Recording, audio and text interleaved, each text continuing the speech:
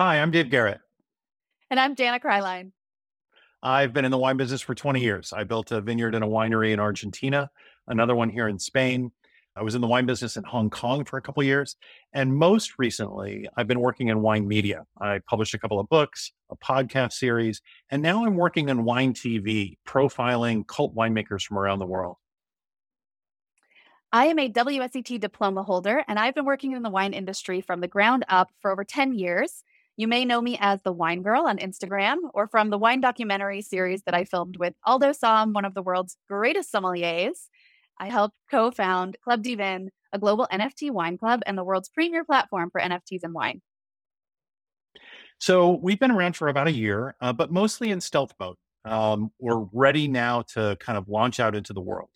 And so over the course of the next couple of months, this podcast series is meant to talk about how Web3 is really going to influence the wine world. We're going to talk about digital cork NFTs. We're going to talk about tasting token NFTs.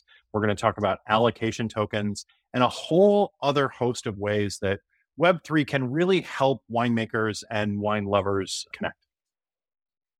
You can expect 1 or 2 episodes a week from us for the next couple of months, so be sure to tune in, and we'll see you on the first episode. Bye, Dave. See you, Jenna. Cheers.